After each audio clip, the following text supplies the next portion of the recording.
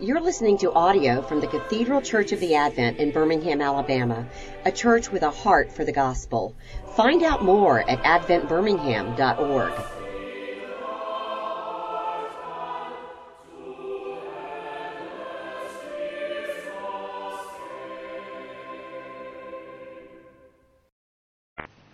Heavenly Father, for our time now, that my words might be your words and we might come to know and love you and your Son more dearly, and likewise each other. These things we pray for the sake of Jesus Christ. Amen. Well, this is the last week of our time through 1 Peter. And I chose 1 Peter for us to look at this time of year. By the way, we look at least the scheme that I developed, we're looking at epistles basically late spring through summer each year.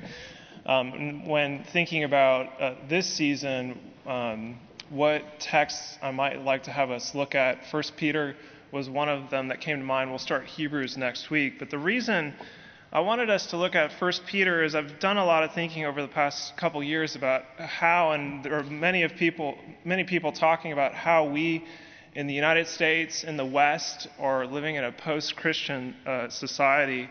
And I would even go on to say that even in the South, in the so-called Bible Belt, that we're increasingly living in post-Christendom, if ever we were actually in Christendom. And 1 Peter is a letter where Peter's writing to minorities, Christians who are minorities in a hostile society, and they're suffering for their faith, and Peter's encouraging them. And though we might not feel the pressure in the same way that Peter does, I might sound like an alarmist.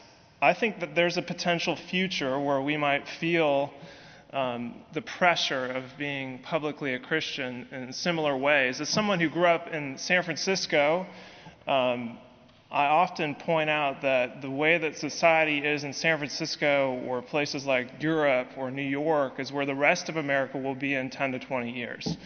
So what I knew back around circa 2000 in terms of what it might feel like to be a Christian in San Francisco, we might feel even here in Birmingham, Alabama. So what does 1 Peter say to us now, and maybe as people who will feel the pressure of being Christians publicly in decades to come? Well, one way that Peter addresses this minority group to encourage them is there are several themes in the book. I can't address them all. I can't even address everything that's in our passage today. That's the difficult thing here.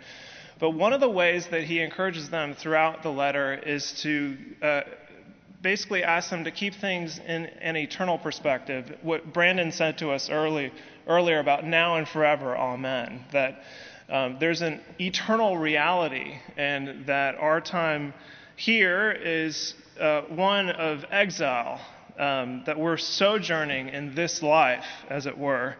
And we have a living hope that's stored up for us in heaven. And Peter refers to this life here and now as a little while. He says that a couple times in the letter, and even in our passage today, this little while that he repeats is this life now.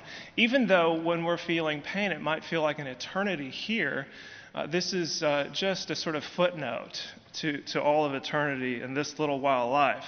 Another larger theme is Peter's insistence that his audience be holy in their living. He talks a lot about holiness. And the reason for this is that he's saying that we want to live in this, at least his audience, in this sort of secular, pagan, Greco-Roman society. He wants them to live as upright, secular citizens so that no one may accuse them of doing wrong, that they are good neighbors. And the only crime that someone might charge against them is the hope that they have in Jesus Christ and whatever implications that might have. So there might be no confusion when being brought before the magistrates. The thing that they're being brought forward for is for their witness to Jesus Christ. And so that's the call of holiness. And these two themes, the eternal perspective and the holiness, are also in chapter 5, as I said, is the very end of the letter. So these are some of Peter's parting shots here with 1 Peter. So I want to talk to you today about keeping that eternal perspective in this little while life, and also holiness, which Peter in this passage chiefly refers to as humility, to humble ourselves, therefore, before God. And what these two themes of the eternal perspective and humility mean for us, either as individuals or as a congregation. What does this mean for us, actually? And so I'm going to be looking at just verses 6 through 11, and then I'll give a word toward the end for verse 14. I'd love to talk to you about the elders and everything else referenced in this passage, but we just haven't got time.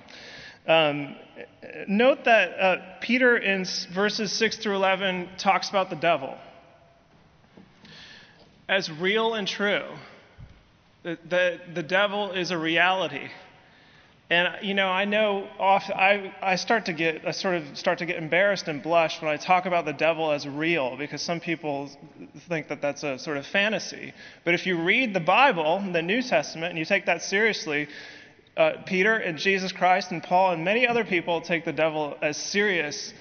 And this is one of the passages where Peter is helping us to take the devil real seriously. That the devil is a truly powerful creature, the most powerful creature in this world, the prince of this world. You could even say the sort of lower case G, God of this world.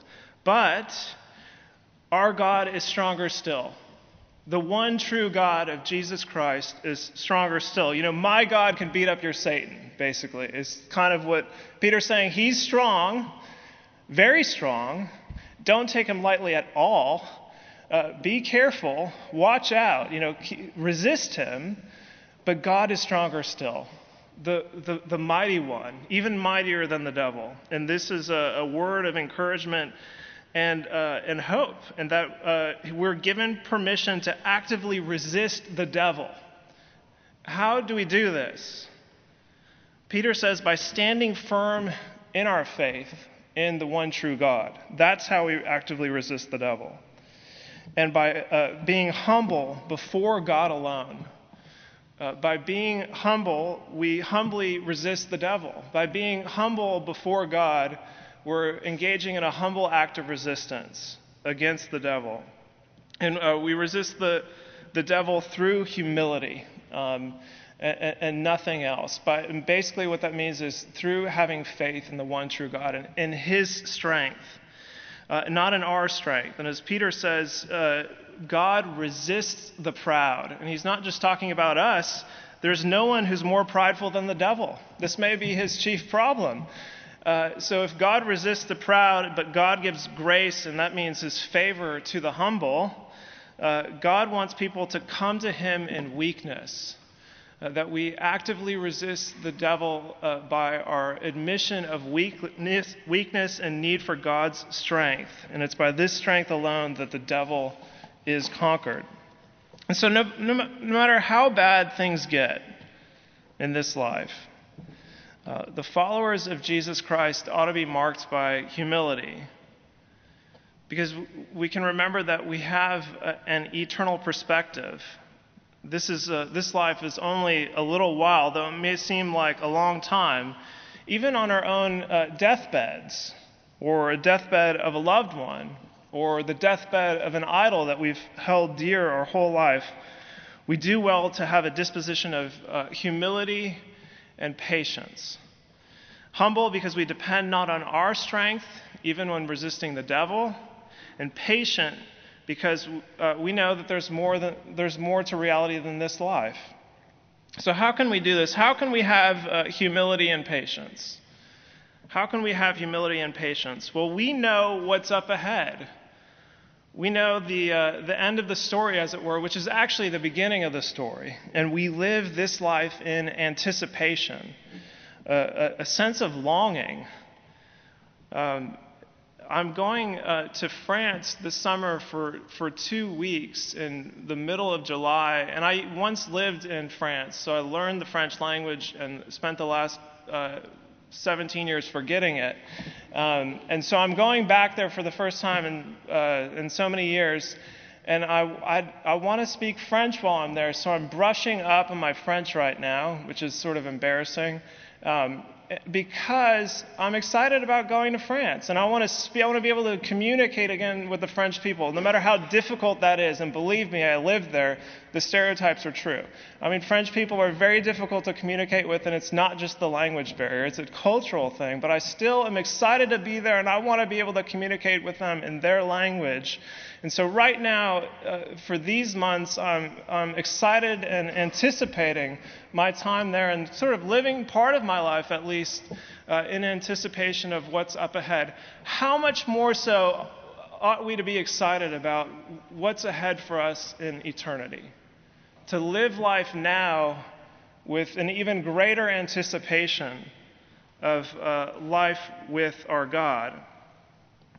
So how much more so when we consider this grand eternal sweep of history? Like I said, we live in this sort of footnote now, but we are citizens of heaven, where treasure is stored up for us. And now we must spend some time in trial, in a world that's ruled by a predator.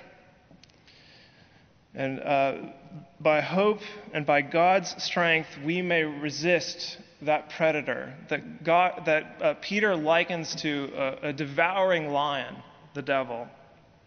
And so let me give you two implications of what this eternal story, this story that Peter tells for us about what we have up ahead for us, that we live in an eternal reality, and meanwhile there is an enemy, there is an adversary, that God has an adversary, and so do we in this life. So what are the implications, two implications that we could take away for us? The first one is about evangelism.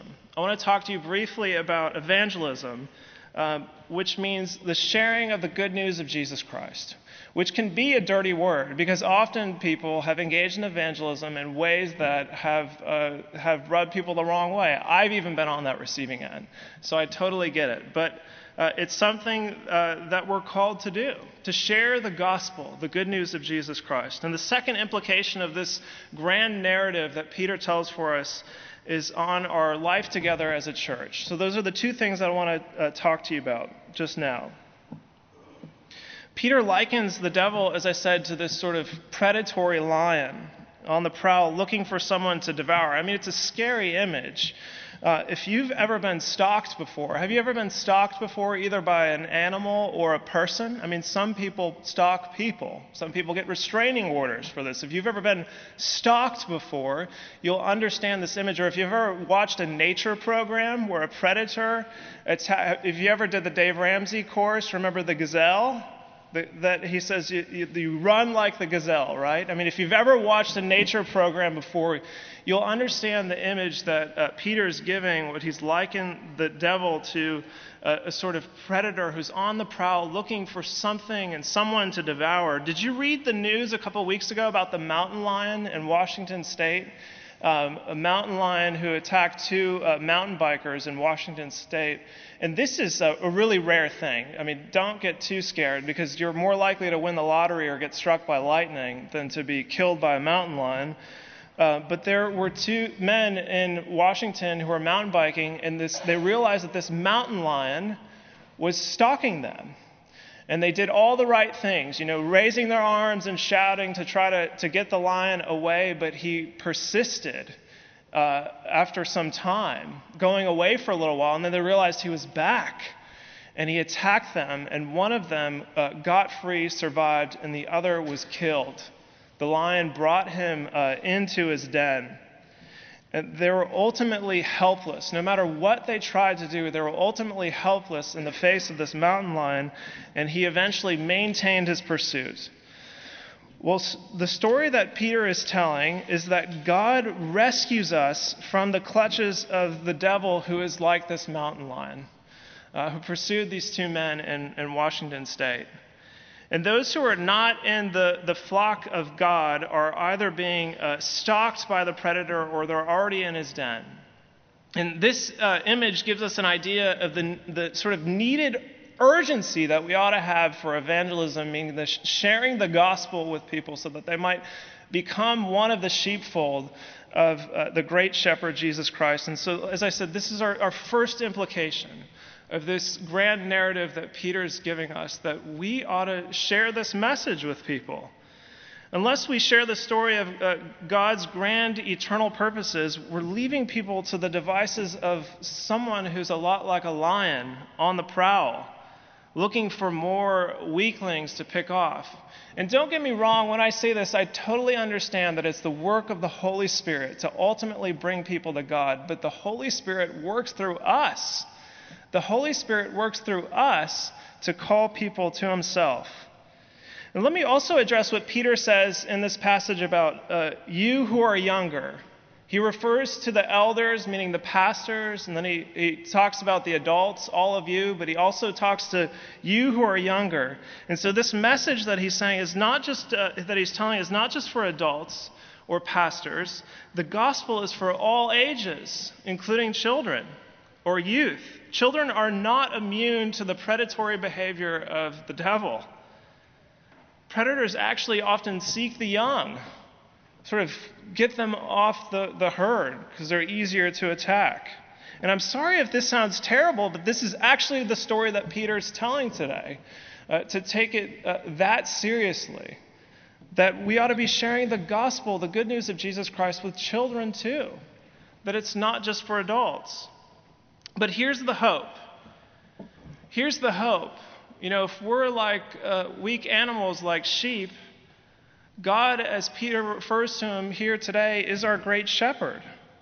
Eternally speaking, he will not allow the predator to devour us from an eternal perspective. Look at verse 10. This perhaps is the most powerful and poignant verse of the whole passage, at least the one that I'm most drawn to, most struck by, that's worth memorizing. Hear these words of comfort. After you have suffered a little while, the God of all grace, who has called you to his eternal glory in Christ, will himself restore, confirm, strengthen, and establish you. So no matter how bad things get, no matter how predatory the enemy is, after you have suffered in this life, this little while, the God of all grace, who has called you to his eternal glory in Christ, will himself restore, confirm, strengthen, and establish you. And it's for these reasons that we need each other for support. And this is my second implication of this gospel narrative that Peter's giving us today. That we need each other for strength and encouragement in this life. Because we live in a life full of suffering and pain. We live in a life where there is an enemy. We are not going to survive as lone rangers. We absolutely, desperately need each other, and we need each other for what? To remind each other of the good news of Jesus Christ. That we're called here together each Sunday to gather so that we might hear and speak to each other the gospel message of Jesus Christ. And for this reason, Peter ends his letter in verse 14 saying, "Greet one another with a kiss of love." You know, our equivalent is the passing of the peace, at the end of the service, which we sort of do half-heartedly. But we ought to be excited and eager to see fellow Christians who understand and believe in this message and to proclaim it to each other, that we have hope in Jesus Christ. If this world is ruled by a sinister predator, we need each other. And we should remind each other of the peace we have in Jesus. We strengthen each other by proclaiming the good news. God gives grace to the humble. And in this life, that grace comes on the lips of another person. So let's not allow the gospel to be preached from the pulpit alone. This is just a one-off thing once a week. We have so many more hours and minutes and days in the week that we could be preaching the gospel to each other. And as a matter of fact, preachers like me need to hear the gospel from you. I need to be reminded of the good news of the hope that we have in Jesus Christ so that I can stand up before you and preach it to you. I desperately need to hear that Jesus Christ died for me to save me from the clutches of the lion. And that message ultimately has to come from someone else, from someone like you. So I leave you now with this sermon at the end of our 1 Peter series with this final word, a word of the gospel, the good news of Jesus Christ. And I preach this so that you might not just let it be the last word, that you might preach it to others. Preach it to your spouse, preach it to your children, preach it to your neighbor, and pray to God that they'll preach it to you as well. The devil might be on the prowl in this life, but Jesus Christ defeated the devil at his temptation, in his whole life, on his cross, and at his resurrection. And we're not left alone in this world. He also sent the Holy Spirit for comfort and guidance. And Peter writes his letter based on this news, on nothing else. That's what's in the background. And it's because the Father has called me and you out of a kingdom of darkness into a kingdom of light, of his Son who is the light, that I can preach this message to you. So no matter how bad things get, and they will get bad, because all of us will die an earthly death. No matter how bad things get, we have hope in final restoration. And it's by this knowledge that we humbly resist all that is bad in this life. And so let me read to you one last time, again, these words of comfort from 1 Peter. After you have suffered a little while, the God of all grace, who has called you to his eternal glory in Christ, will himself restore, confirm, strengthen, and establish you. Amen.